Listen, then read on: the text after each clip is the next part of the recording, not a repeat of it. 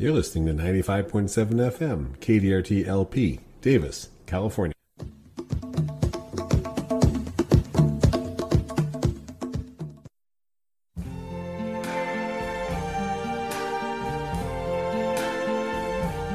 I see trees of green, red roses too. I see them bloom for me and you, and I think to myself. And that music means it's time for the Davis Garden Show. This is Don Shore. And this is Lois Richter on the beginning of February, a very, very windy day here. Yeah, bright, sunny, gorgeous. You usually start with a beautiful sunny day in Northern California, and it is, but boy, is it windy. We've had 2 days now of north wind. The Weather Service tells us that today, February 2nd, there will be gusts as high as 37 miles an hour, and the north wind is running 22 to 26, and we've had 2 full days of this already. Very dry, very windy. Let's go ahead and get through the temperature data first. 62 degrees is the high today, February 2nd, as we're recording the program. The day of the broadcast, the high will be 59 degrees and mostly sunny. Thursday night, that'll be February 3rd, it will be 35 degrees and there will be frost. We've had frost, just for the record, almost every day for the last 3 to 4 weeks. The only exceptions being days that it's either been foggy or windy enough to mix warmer air in and prevent the frost. Other than that, we've had a lot of frost. We'll get back to that topic shortly. Friday, 61 degrees, and then Friday night, 35 degrees, but partly cloudy. One brief episode in the next week or so where we may have some clouds streaming over us. No chance of rain in those clouds. 62 degrees on Saturday, 36 Saturday night. Sunday, there will be areas of frost before 9 a.m. It'll get up to about 64 degrees. Sunny, beautiful day, I imagine. Sunday night, mostly clear, low around 36. Monday, areas of frost, otherwise sunny, high near 65, and so on. That goes right on through into the extended forecast. And unfortunately, in terms of our rainfall, the extended discussion Sunday through Wednesday is dry weather with above normal high temperatures as the ridge builds into the western United States again, and over the weekend into early next week. Locally gusty northeasterly wind is possible in the eastern foothills into early Monday. Overnight frost possible in the Central Valley. So we are, again, going into a period of at least a week. Long-range forecasts that I've seen for the weather models from the United States and Europe all agree. Basically no rain in California at least through February 12th. Okay, that's as far out as they're going right now, 10-day forecast. Is it time to turn on my sprinkler? I have answered that question a couple of times over the last few days because it's so dry. And again, there was lots of moisture from that rain in October, and November was dry. Then we had very good rainfall in December. January was dry. The soil still has good moisture reserves for the woody plants. I haven't noticed the orchard operators in the area yet firing up their irrigation systems as they did last year, the year before during the drought, where they were literally irrigating in January because of the lack of rainfall. There's lots of moisture down there. But if you've seeded your lawn last fall or midwinter, if you've planted annual flowers, if you've planted vegetables, if you have a raised vegetable planter, those are definitely needing some irrigation. The bigger plants I'm not real concerned about, although personally I'm about to go through my irrigation line on my walnuts, and I'm going to check the emitters, and I'll probably run it through one cycle just to flush out the lines, because we're looking at another 2 weeks essentially without rainfall. At some point in the next week or two, I'll probably go through one full irrigation cycle on those. Reason for that being, it's well established that if walnut trees are stressed during the winter, drought stressed during the winter, it has a significant impact on their yield that year. So that particular case, you may see some of the orchards in the region have them where they begin irrigation. That doesn't mean you need to run through your entire landscape. There's still moisture down there for the ornamental plants. Your fruit trees are probably fine. We've got to keep an eye on the soil moisture. And things that have been recently planted, and especially container plants or any bare root trees you've put in the ground recently, go ahead and give them a good soaking right now, or again, probably in about a week from the looks of the weather forecast. Unfortunate, but true. And is this meaning that the snowpack in the hills has been diminished? Oh, well, it's there. It's melting rapidly, but it's there. The snowpack is pretty good. Mm-hmm. Unfortunately, we had quite a deficit to overcome. So you can look on different drought monitor sites and see where we stand and whether we're moving out of or into severe drought. We're still in drought. And really, it's going to depend on what happens late February and March as to where the state's water supplies will be. We got off to a great start this season statewide, and now we've had this long period again where this very stable high-pressure ridge is blocking storms from California. It's been about 5 weeks now. The main secondary impact of this, clear skies, lack of wind once the wind dies down, night after night where the temperatures are down 32, 33, 35 degrees. Now, you wouldn't expect that to be problematic, except that it's happening day after day after day. So we're seeing significant impact on some of the subtropical things that we've been doing so well with the last 3 or 4 winters, and we're just getting a lot of cold this year. The chilling hours, for example, in Dixon, I check a weather station near Dixon, we're over 900 chilling hours for our fruit trees, and it's the beginning of February. We're going to end this season probably with 1,100 chilling hours in the Dixon area, probably 900 or more in the Davis area. Don't need to worry about your fruit trees getting the chilling that they need this year. That's happening because of the weather pattern. But yeah, definitely dry and nippy each morning if you get out there early. Now, I mentioned this to people. I've had requests in the same day on Saturday. I had requests for, as you can guess, tomato plants, coleus, and geraniums. And the people looked at me blankly with this expression that seemed to be devoid of understanding when I was saying, you realize that we're getting frost every morning. Oh, no, it's warm and sunny. I said, well, you're going out for your walk at 10 in the morning or noon or 1 in the afternoon. Yeah, it's beautiful during the daytime. We're in the low 60s. I mean, there's parts of the country where I tell my friend in Michigan or my daughter in Brooklyn, who sent me a lovely picture of a foot of snow on her patio, I'm telling them that we're in the 60s during the daytime, and they're just, why are you telling me this? You don't need to rub it in. But we are getting down to practically freezing at night. And well, it's not cold enough to do that kind of direct injury that 31 or 30 degrees would do. The cumulative impact of very cold, almost freezing temperatures night after night on plants that are tropical or subtropical in origin takes its toll. And the one thing we're seeing a lot of this on is citrus because of the impact of how many nights of frost we've had and then all that very cold, foggy weather we had in December. So I'm getting a lot of questions about citrus as well. But we've got other things to talk about first. Well, the date today is 2/2/22, and our show is tomorrow on the 3rd of February.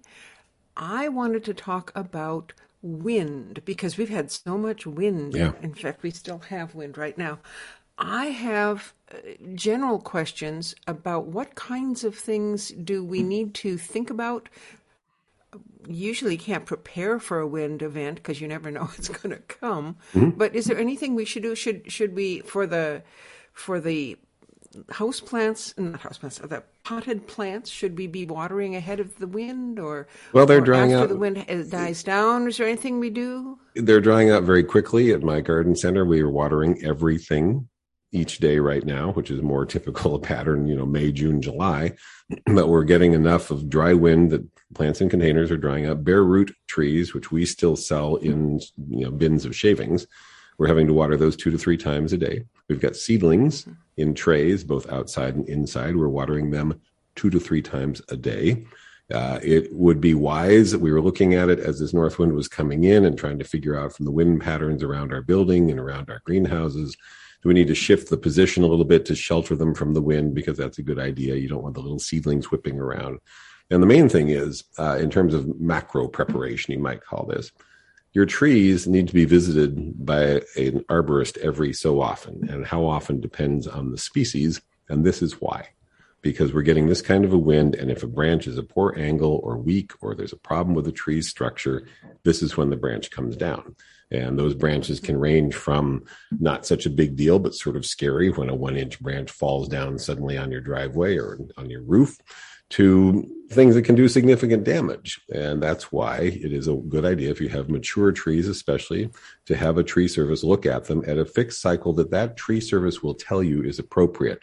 Every 2 to 3 years in the case of, let's say, Caleriana pears, every 5 to 7 years. This is off the top of my head, so listen to your tree expert. For oaks and maples and things like that, they need their structural integrity needs to be evaluated. And this is why. This kind of wind is when those branches will break and fall. Those can do damage to life and limb. So that's obviously not just a hazard, but a risk. And speaking of damaged limb, we had a limb come down off our redwood tree and it made a lot of noise. It was very surprising. It was a little bit scary. But when I went out and looked at it, I realized that big old long stick with all the fluffy needles on the end, it was no bigger than my arm where it was attached to the tree. So I got to thinking about that and looking at the tree. The redwood tree is basically one great big giant post with little sticks coming out directly out of the side of it. I mean, it doesn't look like the structure of an apple tree or an oak tree or any of those other things, because this one is like so upright. It's just that one great big trunk. And so the things that are the branches on it never get huge. I mean, they get long, and there's a lot of stuff on there, but I never feel like the thing's going to fall over on me.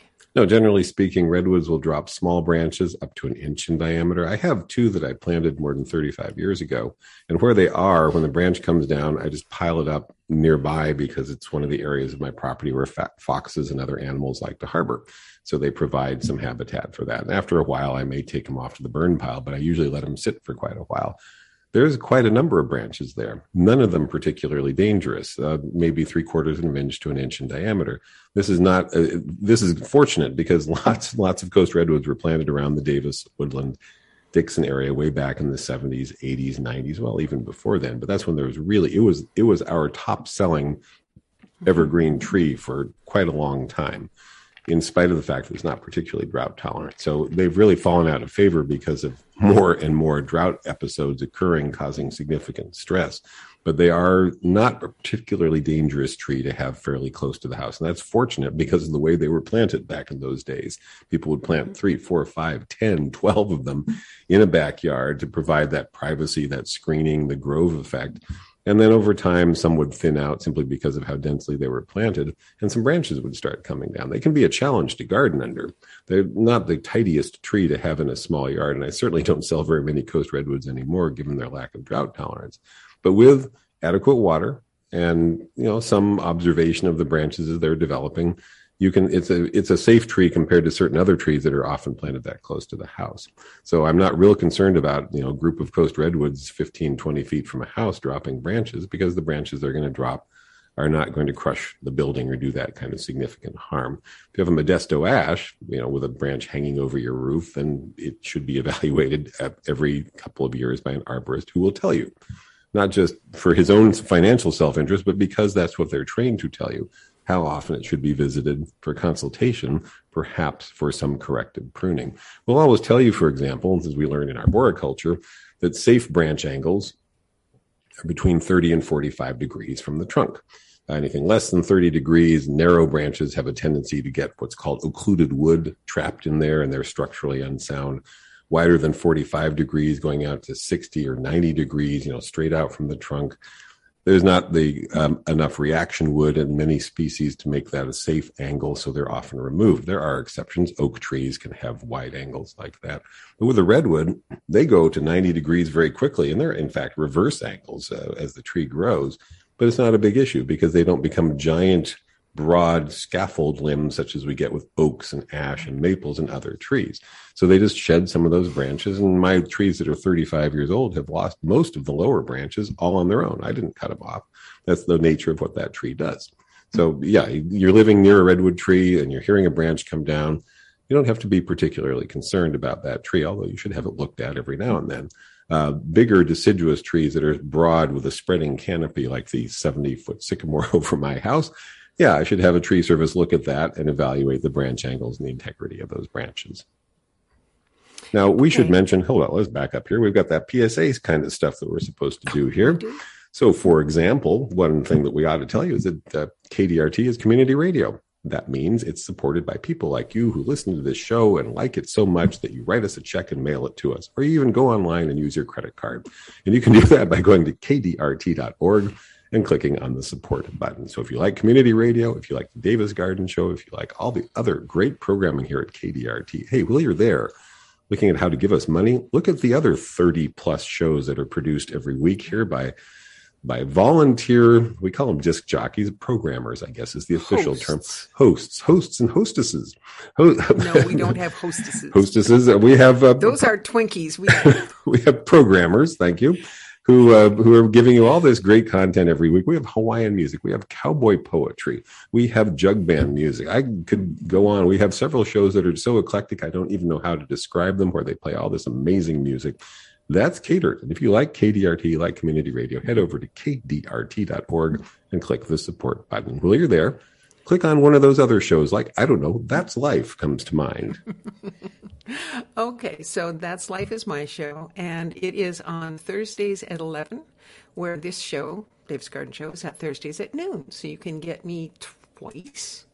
And then on Saturday mornings, I'm at 7 a.m. Oh, well. Wow. And the garden show is at 9. Yeah, well, they moved things around when we had to reschedule things according to who could go into the station and who wasn't.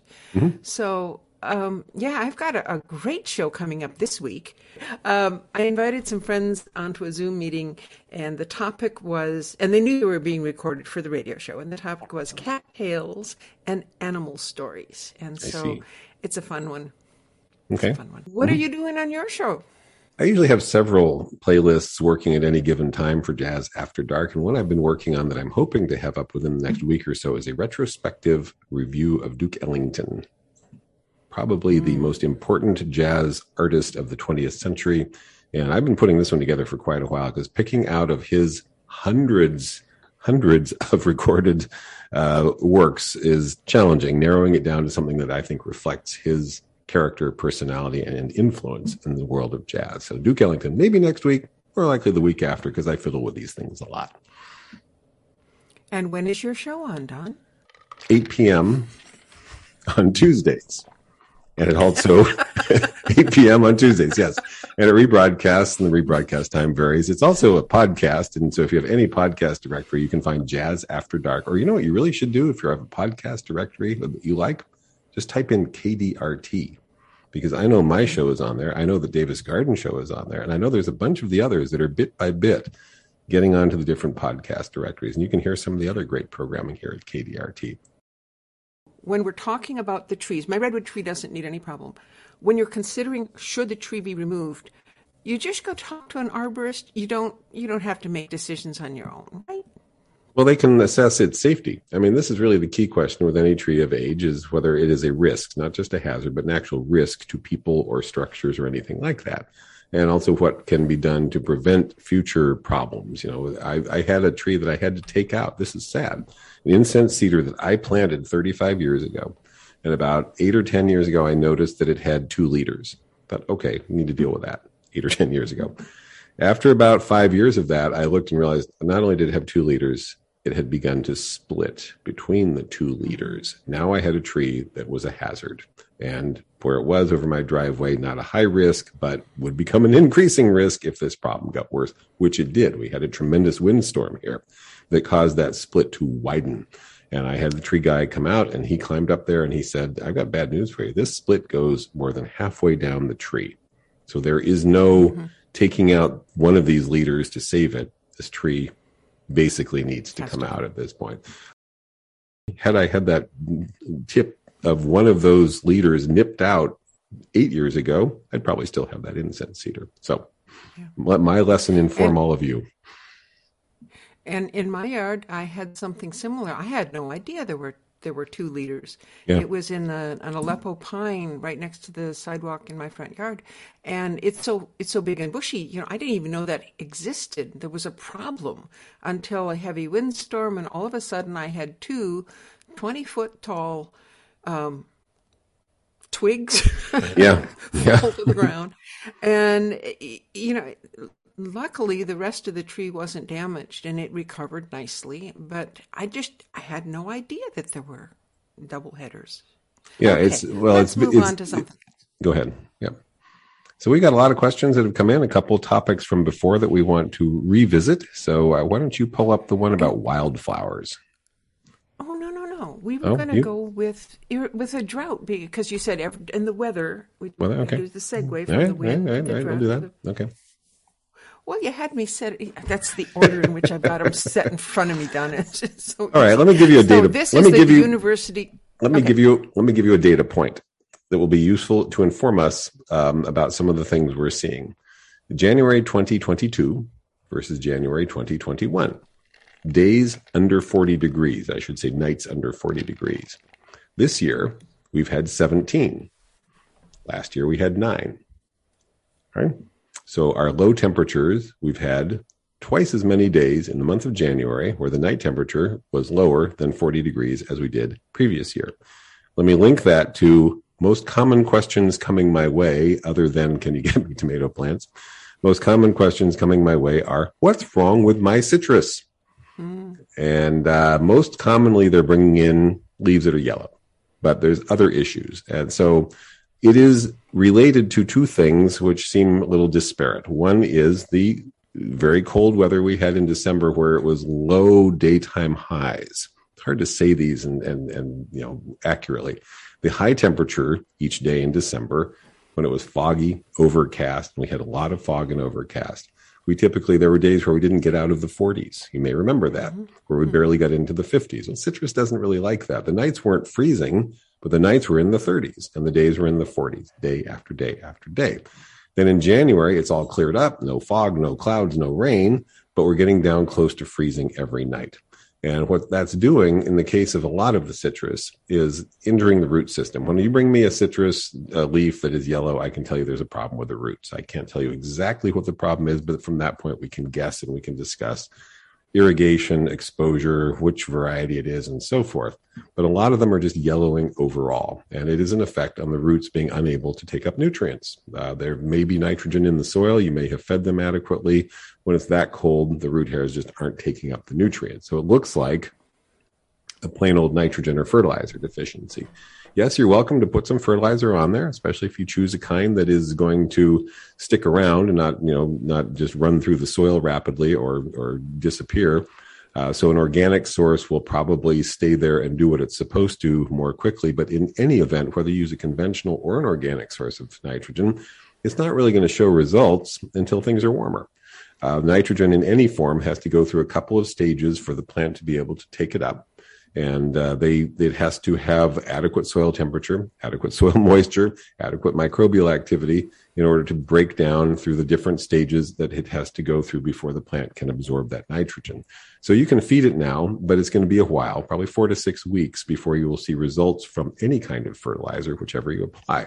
Good news is that these kinds of deficiencies aren't very harmful, but it seems like it's worse this year. And it is probably worse this year because of cold, not freezing, but just relentless cold weather, both kinds. December, low daytime high temperatures. January, night after night, close to freezing, doing some injury to the roots. And we would expect to see more damage on the more tender species of citrus, which includes limes, lemons, and citron. We would expect to see less injury on oranges and mandarins, and other citrus are somewhere on that spectrum. So that's the other thing to know, is that citrus that we grow in our gardens come from 6 or 7 different species in the genus, and they vary as to how much they're affected by cold weather.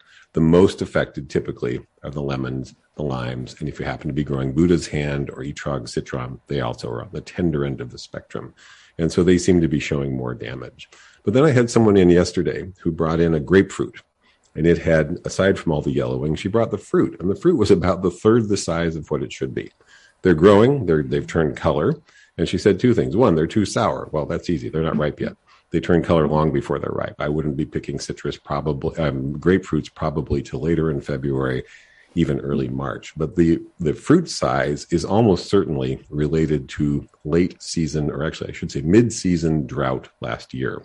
That we know very well that if you don't adequately irrigate citrus between about June and September, the fruit is in its rapid expansion phase. It sets in April. It divides heavily in May. And starting about the end of May, early June, it expands very rapidly. And it does that rapid expansion over the course of the summer. If the tree is drought stressed at any time that the fruit is expanding, it will sort of stop expanding. Very commonly, it will just get to a certain size and develop and go into the ripening phase after several weeks sitting there. So that grapefruit, which should have gotten 4 inches in diameter, is only 2 inches in diameter, very likely because of drought stress midsummer. If you want to water your citrus trees efficiently, we go into a drought pattern and the state mandates cutbacks in irrigation, which is very likely at the rate things are going, you can do that. Citrus can be irrigated significantly less than many other tree crops, but you should maintain high irrigation, relatively speaking, in the summer. So you can kind of skip irrigation as you go in from the spring into the early summer, as long as it's adequate. Usually enough rainfall. We get enough rainfall in most years. We didn't last year, but in most years we get enough rainfall to get the tree through the bloom period and the fruit set period. It's the fruit expansion phase when you should water deeply, thoroughly when you do, every couple of weeks if your soil will allow that. As the fruit gets to full size by the end of September, early October, you can cut way back on the irrigation. Farmers know this, and there's a lot of research on this. October into November, I'm not saying you could shut it off completely, but you could go down to 50% of the measured evapotranspiration rate, and you'd probably be fine. The fruit is full size. It's ready to move into the ripening stage. You're not going to harm the quality. You're not going to harm the size. You're not going to harm the yield. So if you're going to reduce your irrigation on citrus and you want to be a good citizen and use less water, the time to do it is when the fruit is fully expanded. Now, we can be hot and dry here, September, October, November. So I'm saying perhaps one deep soaking each of those months, September, October for sure, November, depending on rainfall. And then probably winter rainfall will take care of the fruit development at that point. But you can inadvertently affect not just the quantity, but the quality of your fruit by cutting back at the wrong time. And that fruit expansion phase, June, July, August into September, you should be giving the trees good deep soakings. You can go, for those of you who like this technical stuff, 70 to 75% of measured evapotranspiration rate, and you will have a fine crop. I know that there are even citrus farmers who do that. They use a 70% of evapotranspiration rate for their irrigation, and that does not affect their yield. But you can cut back even more once the fruit is full size, even though it hasn't yet started to turn color. All right. We actually have another citrus thing that you sent me, which is a wonderful article. In fact, it looks like a newsletter from the University of California Agriculture and Natural Resources. And they have drought tips for irrigating your citrus with limited water. So it's a very interesting read, and I will give you the URL to where you can get it. anrcatalog.ucanr.edu. And this is publication 8549, October of 2015. Hey, do you remember we had a drought in 2015? Yes, indeed. So the title of this is Irrigating Citrus with Limited Water. And there's a bunch of things that citrus growers will do. Bear in mind that the leading citrus production county in California is Fresno County. And they rely entirely on water from the State Water Project. So they're up and down. Well, not entirely. They also use groundwater. So they're up and down in terms of their water availability. If they get into a very severe drought, you'll read in that particular article there about how they sometimes will prune hard. I've heard of avocado growers in Southern California severely reducing the size of their trees, sacrificing, in the case of the avocados, a couple years of crop in order to save the trees rather than cut back the water and have that stress lead to adverse consequences on the trees. So they'll cut way, way back, but they'll also cut the tree back. Anytime you prune a tree, you reduce its water use. I mean, you're taking off leaves, since this is that simple. So if you also are a home gardener and you want to do your part about reducing water use, and you're growing fruit trees such as peaches, plums, nectarines, apricots, all the deciduous fruit, not the citrus, but the deciduous fruit trees, that summer pruning that we talk about all the time is a really simple way to reduce water use. We're suggesting you can go out and take your fruit trees back, a couple feet all around or more for size control. Well, what you've just done is taken off anywhere from 15 to 30, 40% of the foliage, and that reduces the water use by the plant. So if we are in a drought situation, it's a good practice anyway in terms of size control and all that kind of thing. I strongly encourage all of you to adopt summer pruning on your stone fruits because it's easier. There's no urgency to it. You can work on it some this weekend, some next weekend. It's like any time between early August and the end of September is fine to get that done. And as you do that, you're making that tree more drought tolerant. You're making that tree use less water, I should say, because you're simply removing some of the foliage. You go ahead and give it a deep soaking after you do, and that tree will not be stressed by that. This is kind of a new way of thinking, new-ish way of thinking, is that you're going to prune them in a manner that actually intentionally stunts the tree. And the first question I usually get from people who have studied plant physiology, doesn't that dwarf the tree? I think, yeah, yes, it does. That's one point. Yeah. That's one of our goals, yes, is to, I won't call it dwarfing the tree, but to get the tree manageable size for picking fruit. And if you were a farmer, you wouldn't do that because it would reduce your yield. Well, once again, homeowners don't need 900 to 1,000 peaches off one tree. They want 100 or 200 off of that variety, and then they want the next one 20 feet away to ripen 2 weeks later. And so you can manage a whole lot of smaller trees and have greater diversity even in a small backyard. But a side benefit of that is the reduction of water use. You can actually get by once you've harvested all your stone fruits, you've done your summer pruning. I know people who water deeply every 2 to 3 weeks, and that's fine. The trees aren't even stressed by that. So it is possible to water fruit trees significantly less in the landscape. And I think this is going to come up more and more because vegetable gardens are high water users. We want you all growing your own food for a lot of reasons. Better health, better diversity in your diet, the fun of gardening, all that kind of thing. But vegetable gardens use as much water per square foot basically as does turf. A 10 by 10 vegetable garden is a pretty intensive water user in your backyard, but it's only 10 by 10. But your fruit trees can be part of a low water landscape. They can be easily incorporated into xeriscaping, as people like to call it, where you have low water plants out there on one drip valve and fruit trees as the backdrop on another drip valve. And gradually, once they're established, you can water them less and less often, deeper and deeper as you do. And they can be actually water efficient part of the landscape. One of the most effective low water landscapes I know in Davis, he used citrus trees as his hedge. And the front is all the traditional low water things. He would just come into my shop every couple weeks and see a yucca that he liked or see a California native or something from the Mediterranean that would go in with its own little ring of drip. And that all got watered very deeply and infrequently and less often as the plants got established.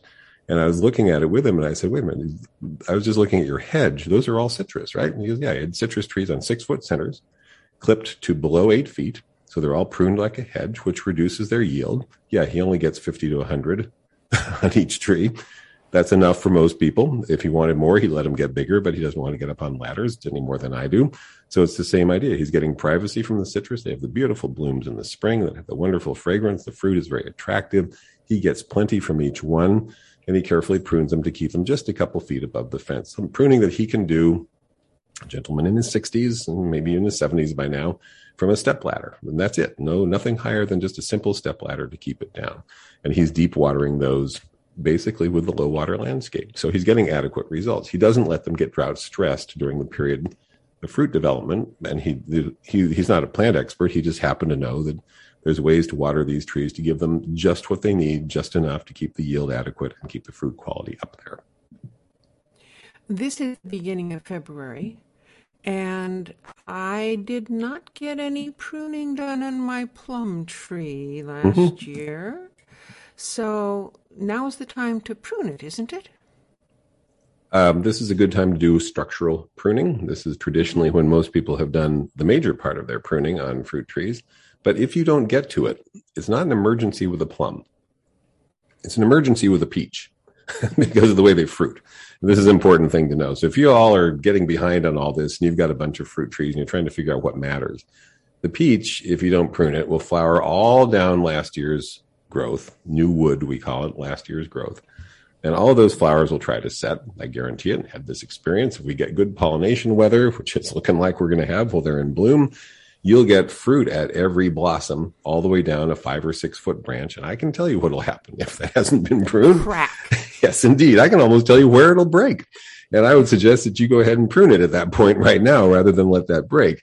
There's a subdivision of permaculture where they don't prune fruit trees. This is a small subset within the permaculture crowd. They plant them and then just let them do their thing, which works fine with some things. You know, if your apple tree gets giant and you don't prune it, all right, you got a lot of small wormy apples, but they're still perfectly edible.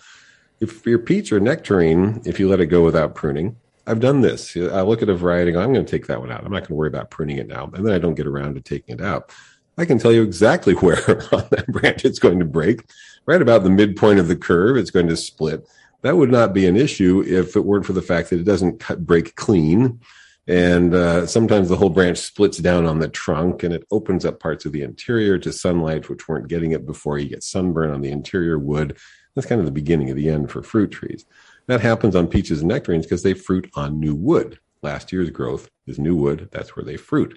Plums, apricots, cherries, apples fruit predominantly on spurs. So they fruit on the same part of the tree year after year after year, and you just get an increasing number of spurs as time goes by. 7, 8, 9 years in, you're getting so many spurs and so much fruit set that it can collapse. But you can continue to prune right on into the spring while they're blooming. You can prune when you see a lot of fruit hanging on there that hasn't fully developed. It's okay to prune later on in the season. And most especially if you haven't gotten around to this pruning on your plum right now, and you don't get around to it even while the fruit is developing. Okay, the fruit's going to be smaller because there's more of it, because hardly anybody can really bring themselves to go out and thin the fruit on a plum. That would take you all day. You can still go in after your harvest and after the growth cycle has ended, which is typically June into July, and go ahead and do the summer pruning. So summer pruning has given you all an out on some of these things. You know, your apricot, your plum. In fact, your apricot, we don't want you pruning in the winter. We only want it being pruned in the late summer. So you can set aside plums, pluots, apricots, things like that to prune in the late summer. Do your peach and your nectarine now, just because you know that if you haven't gotten around to them, there may be structural issues and they may fall apart from the weight of the fruit. We generally have pruned in the winter. It's always been the recommendation. And it is easier to see what you're doing structurally in the winter, obviously. If you're looking for good placement of the branches or crossing or rubbing limbs, you know, all that foliage being out of the way, that's great. That makes it a lot easier. But it's not absolute that you have to prune in the winter. It took 20 years. Ed Livo from Dave Wilson Nursery going up and down California, going to garden clubs and nursery association meetings and pushing the idea of summer pruning, backyard orchard culture, he calls it. And you can find a Google search for that phrase, backyard orchard culture. We'll bring up all kinds of great YouTube videos on how to do it. And you begin to realize that what he was really saying was, one, you control the size of the tree. Don't go looking for magic rootstocks. Don't go looking for magic miniature trees. You control the size of the tree, and your pruning will do it. And don't be scared of pruning. And you can do pruning at different times of year. So don't be too concerned if you haven't gotten around to it. The one I'd look at would be the peaches and the nectarines, which are a type of peach, basically, because of the way they fruit. The other ones, it's not as crucial. So it's not an emergency. So that leads us directly to the next email we got. And Lori says, do you carry any fully dwarf citrus trees?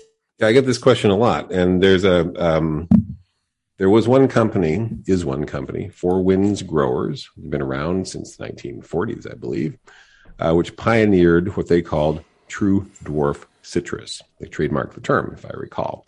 They applied that term to citrus varieties, the ones you know, the recognizable varieties that have been grafted or budded onto a rootstock called Flying Dragon that caused the top to grow very slowly.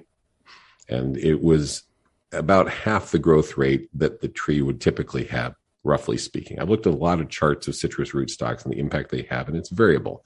But this one was consistent. It was a very dwarfing rootstock. It caused a Satsuma mandarin to grow 1 foot a year. It caused a navel orange to grow maybe 2 feet a year, whereas those would grow 2 to 3 feet a year and 4 to 5 feet a year, respectively, on different rootstocks.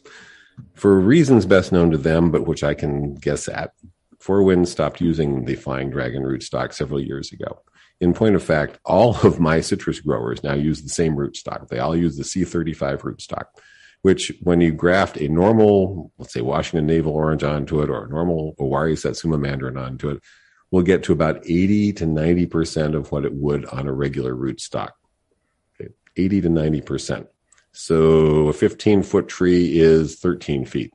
Is that a significant enough difference? That's not dwarf. No, and they don't call it that. Dwarf. No, we don't call it that. So that's the good news, is that we call that, or they like to call it, the growers like to call it semi-dwarf, which, as I've said before, why don't they just call it slow growing? Well, because that's not a marketing term. Slow growing is not a desirable thing. So this is retail. If you said slow growing, I don't want slow growing, but you want a small tree. Well, yeah, I want a dwarf. Okay, so I'm scratching my head. How do you get a dwarf tree if it's not slow growing?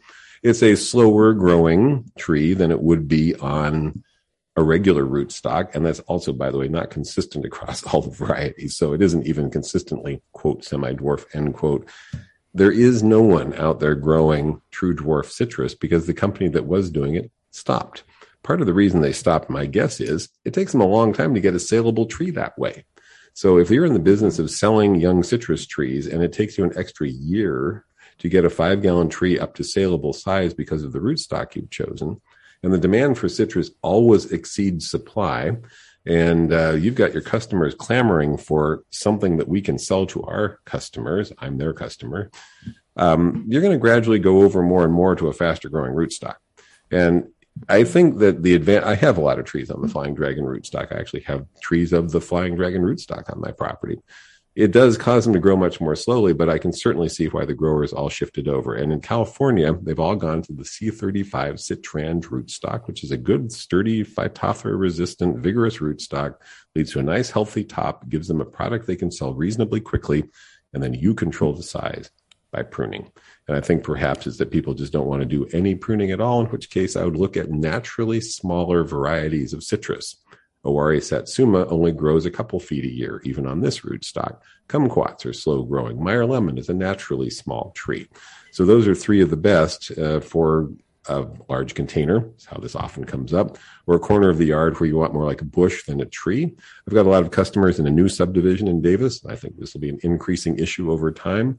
This subdivision is all solar. They are not allowed to plant trees at all. Their CCNRs tell them basically they can't plant trees that would shade even their own solar panels, much less their neighbors. So they're looking for dwarf trees. And I say, well, we control the size by pruning. And they say, yeah, but the homeowners association won't accept that answer.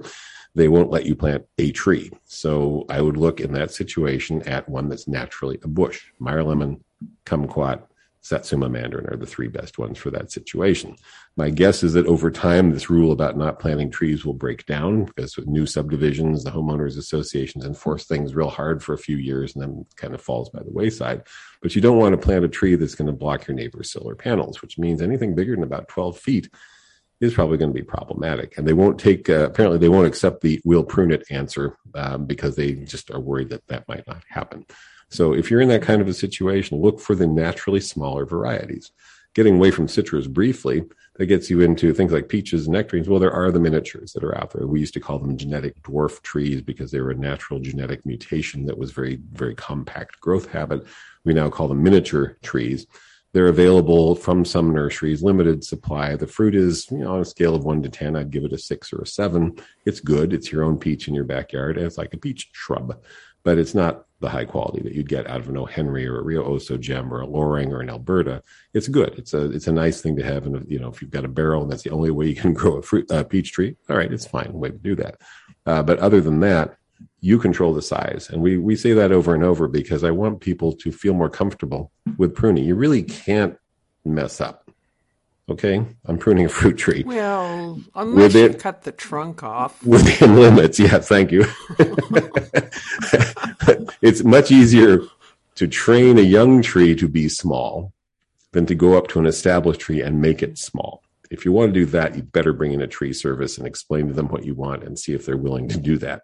But if you're just now planting a fruit tree and you're limited for space, look for the ones that are naturally smaller. And if you're really limited for space, look for some of those miniature ones. But in the world of citrus, those are going to be hard to find at this point.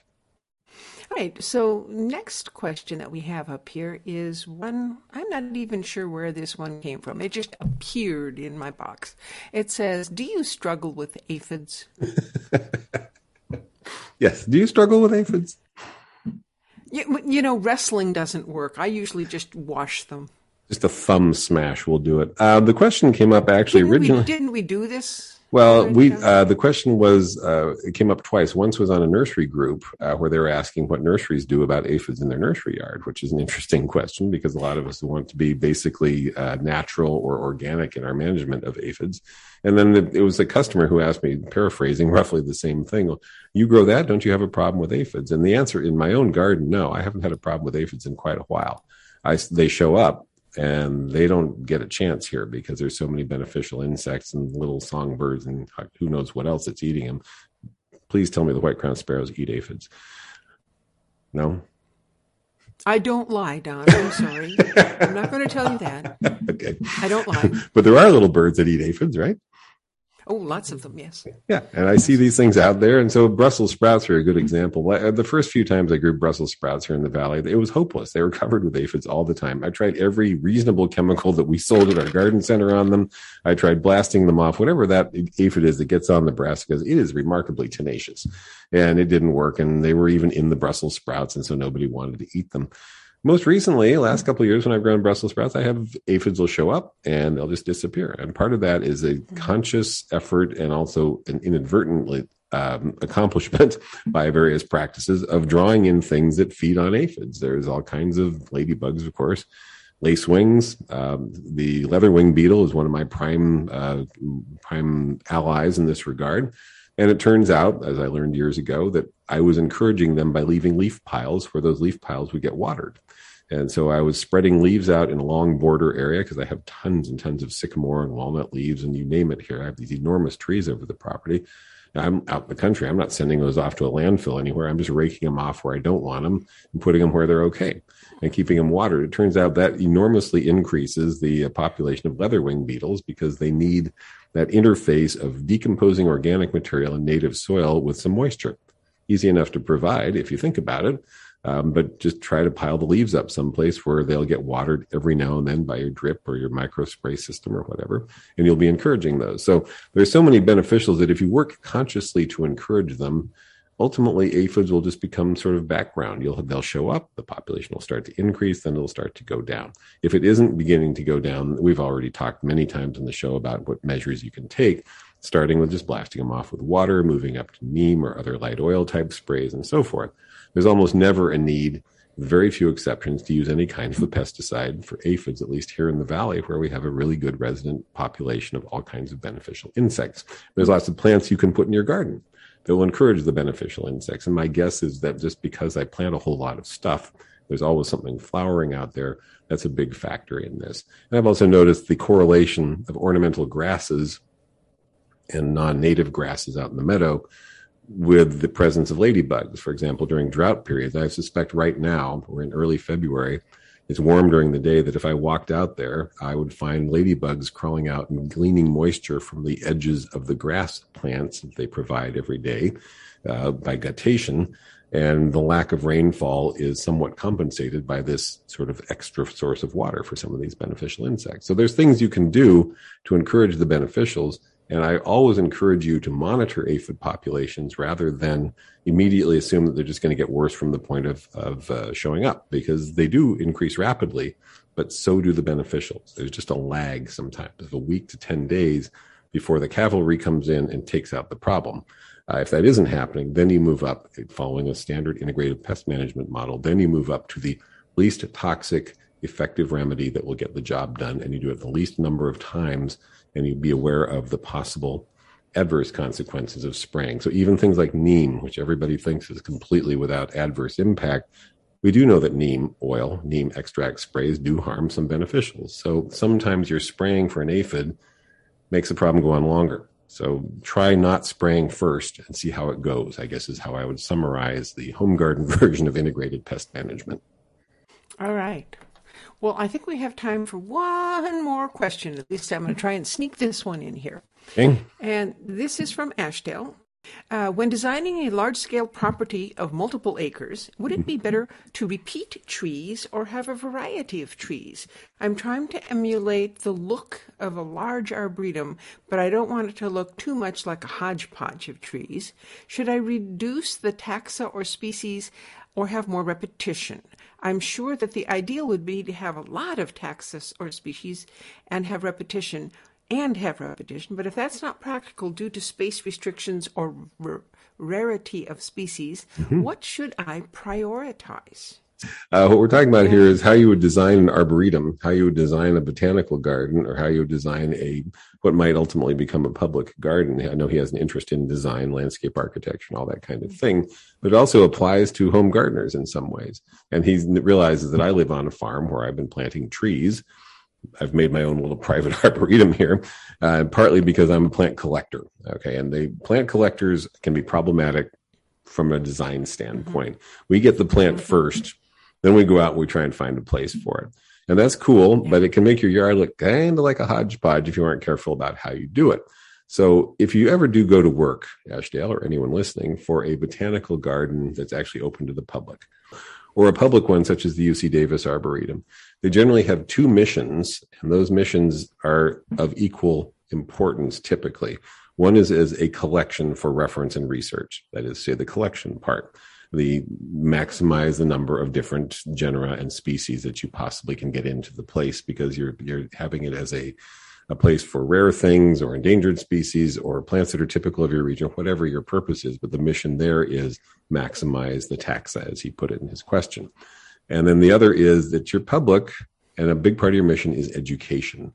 And to educate the public, you have to make your place attractive enough that the public, who are not plant people for the most part, will find it attractive, will find it comfortable to walk through, will want to come there again and again and avail themselves of the resources that you have provided. So I know, I'm sure there's lots of people in Davis who walk through the Arboretum all the time.